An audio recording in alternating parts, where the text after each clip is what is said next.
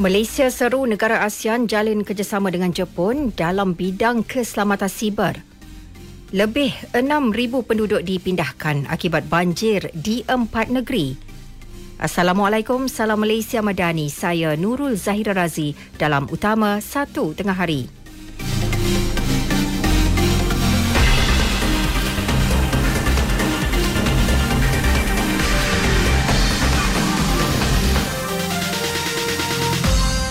Malaysia menyeru negara anggota ASEAN agar bekerjasama dengan Jepun dalam bidang keselamatan siber. Ini mengambil kira kemajuan negara itu dalam bidang tersebut. Perinciannya bersama Jabatan Robert di Tokyo. Perdana Menteri Datuk Seri Anwar Ibrahim mencadangkan kedua pihak boleh berkongsi kepakaran dan amalan terbaik antaranya dalam aspek harta intelektual dan pelindungan data pribadi. Beliau berucap pada sesi pertama sidang kemuncak ASEAN Jepun di Tokyo. Dalam ucapan sama, Datuk Seri Anwar turut menzahirkan penghargaan kepada Jepun atas komitmen kepada aspek keselamatan rantau Indo-Pasifik dibawakan Jepun menerusi rangka kerja Indo-Pasifik bebas dan terbuka. Menerusinya, Malaysia telah mendapat manfaat hasil latihan dalam bidang trafik perkapalan dan undang-undang laut antarabangsa melibatkan Selat Melaka. Lebih banyak inisiatif dicadangkan khususnya dalam bidang keselamatan petunjuk arah dan perancangan pelayaran di laluan Selat Melaka. Menyentuh isu Gaza, Datuk Seri Anwar berkata ASEAN dan Jepun secara kolektifnya mampu memainkan peranan signifikan dalam komuniti global ke arah penyelesaian damai dan tuntas konflik Palestin-Israel. Beliau menzahirkan penghargaan atas sokongan negara anggota ASEAN serta Jepun kepada Resolusi Pertubuhan Bangsa Bersatu PBB mengenai Gaza minggu lalu. Justru beliau menyeru kerjasama semua pihak diteruskan ke arah merealisasikan resolusi tersebut. Jabatan Robert, Tokyo, RTM. Mengenai sidang kemuncak tersebut, ia dihadiri pemimpin dari 10 negara anggota kecuali Myanmar. Sidang yang turut disertai Timor Leste itu bermula pukul 9.30 pagi waktu tempatan.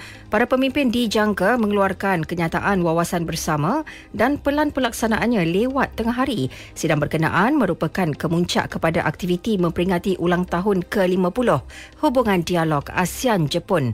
Acara peringatan bermula dengan simposium di Jakarta, Indonesia pada Februari dan di Tokyo pada Mac. Sepanjang tahun ini, pelbagai acara dan projek telah dianjurkan oleh pihak swasta dan kerajaan. Ini termasuk Minggu Perniagaan ASEAN-Jepun pada Jun, Mesyuarat Khas Menteri Kehakiman ASEAN-Jepun pada Julai dan Dialog Khas Menteri Pelancongan ASEAN-Jepun pada Oktober.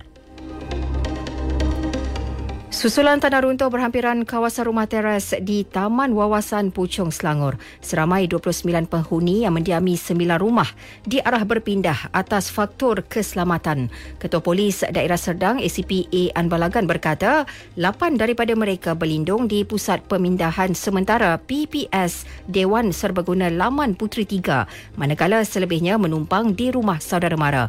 Polis tidak menolak kemungkinan untuk mengarahkan lebih ramai penduduk berpindah sekiranya laporan dari agensi berkaitan mendapati masih terdapat pergerakan tanah. Menurut ACP Anbalagan, Majlis Bandaraya Subang Jaya sedang giat melakukan proses mitigasi di kawasan terbabit. Sebanyak 375 cerucuk besi akan dipasang di kawasan kejadian bagi mengawal pergerakan tanah. Proses itu dijangka mengambil masa selama 2 minggu untuk disiapkan. Dalam pada itu, seramai 50 orang melibatkan 17 keluarga dipindahkan akibat banjir di Selangor. Menurut info bencana JKM, Sekolah Rendah Agama Padang Jawa di Klang menjadi PPS terbaharu dibuka semalam, menjadikan 3 PPS beroperasi di negeri itu, termasuk 2 PPS sedia ada, SK Jaya Setia dan Balai Raya Parit Mahang di Kuala Selangor. Dalam pada itu, bilangan penduduk terjejas di Kelantan terus meningkat. Setakat pukul 12 tengah hari, seramai 4,309 orang daripada 1,355 keluarga berlindung di 12 PPS melibatkan Jajahan Tanah Merah dan Pasir Mas. Laporannya bersama Amirul Hafiz Rosli. Silakan Amirul. Ya Zahira, menurut Portal Info Bencana Jabatan Kebajikan Masyarakat JKM, Pasir Mas menjadi jajahan paling ramai menempatkan penduduk terjejas banjir dengan 4,109 orang daripada 1,302 keluarga ditempatkan di 11 PPS di jajahan itu. Tanah Merah pula menempatkan 124 penduduk terjejas banjir daripada 34 keluarga ditempatkan di 1 PPS. Sementara itu, menurut laman Sesawan Public Info Banjir JPS, Sungai Golok di Rantau Panjang merekodkan melebihi paras bahaya. Sekian laporan Amirul Hafiz Rosli bagi perkembangan terkini banjir di Kelantan. Kembali kepada Zahira, silakan. Baik, terima kasih Amirul. Sementara di Terengganu jumlah mangsa sedikit menurun. Sejumlah 2,141 orang daripada 510 keluarga berada di 27 PPS berbanding 2,453 orang pagi tadi. Di Perak, seramai 85 orang daripada 26 keluarga berada di PPS Dewan Serbaguna Padang Tembak di Hilir Perak. Antara kawasan yang dinaiki air ialah Batu 9, Lorong Kedah, Lorong Belakang Klinik, Lorong Sidang Osman, Batu 7 dan Lorong Imam Khairi.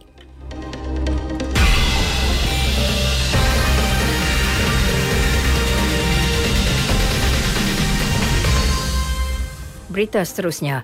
Cukai jualan 10% bagi pembelian dalam talian yang berkuat kuasa 1 Januari depan hanya terpakai bagi produk yang diimport bernilai RM500 ke bawah. Demikian menurut Menteri Komunikasi Fahmi Fadil. Beliau berkata ia bagi memastikan daya saing produk tempatan dapat ditingkatkan. Di samping cukai tersebut tidak memberi kesan kepada produk dalam negara yang dibeli secara dalam talian.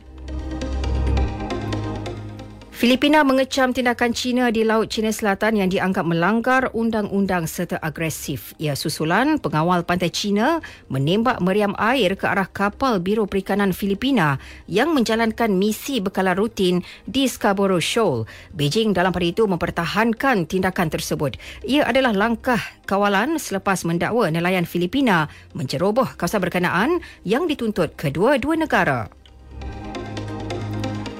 Hong Kong bersiap sedia untuk pilihan raya daerah serta kawasan buat kali pertama sejak 2021. Ia diumumkan pengurus pilihan raya ketika negara tembok besar itu masih melaksanakan tindakan keras terhadap parti politik yang tidak sealiran dengan Beijing. Di bawah pindaan perundangan baharu Julai lepas, bilangan kerusi dikurangkan sebanyak 80% berbanding 4 tahun lalu. Semua calon juga dikehendaki menjalani pemeriksaan latar belakang keselamatan negara sebelum dibenarkan bertanding.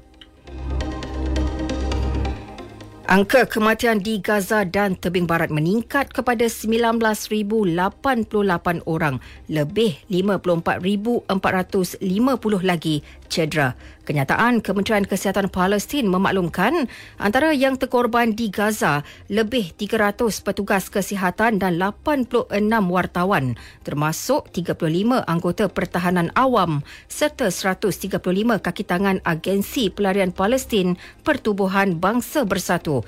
Kehabisan bekalan vaksin di wilayah itu turut membawa kesan buruk terhadap sektor kesihatan. Setakat ini kira-kira 360,000 kes penyakit berjangkit direkodkan di pusat pelindungan.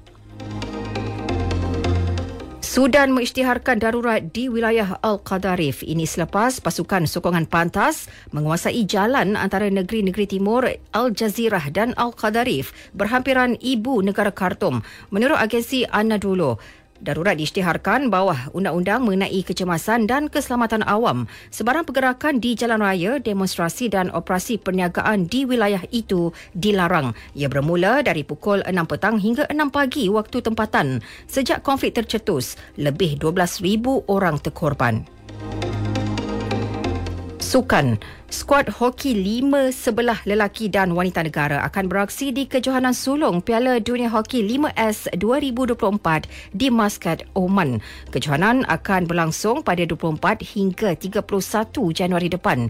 Menurut Presiden Konfederasi Hoki Malaysia, Datuk Seri Subhan Kamal, kedua-dua pasukan telah layak secara merit menerusi kelayakan Piala Dunia Hoki 5S yang berakhir September lepas. Skuad lelaki negara diundi dalam kumpulan D bersama Oman, Amerika Syarikat dan Fiji, manakala skuad wanita diundi dalam kumpulan A bersama Oman, Fiji dan Belanda.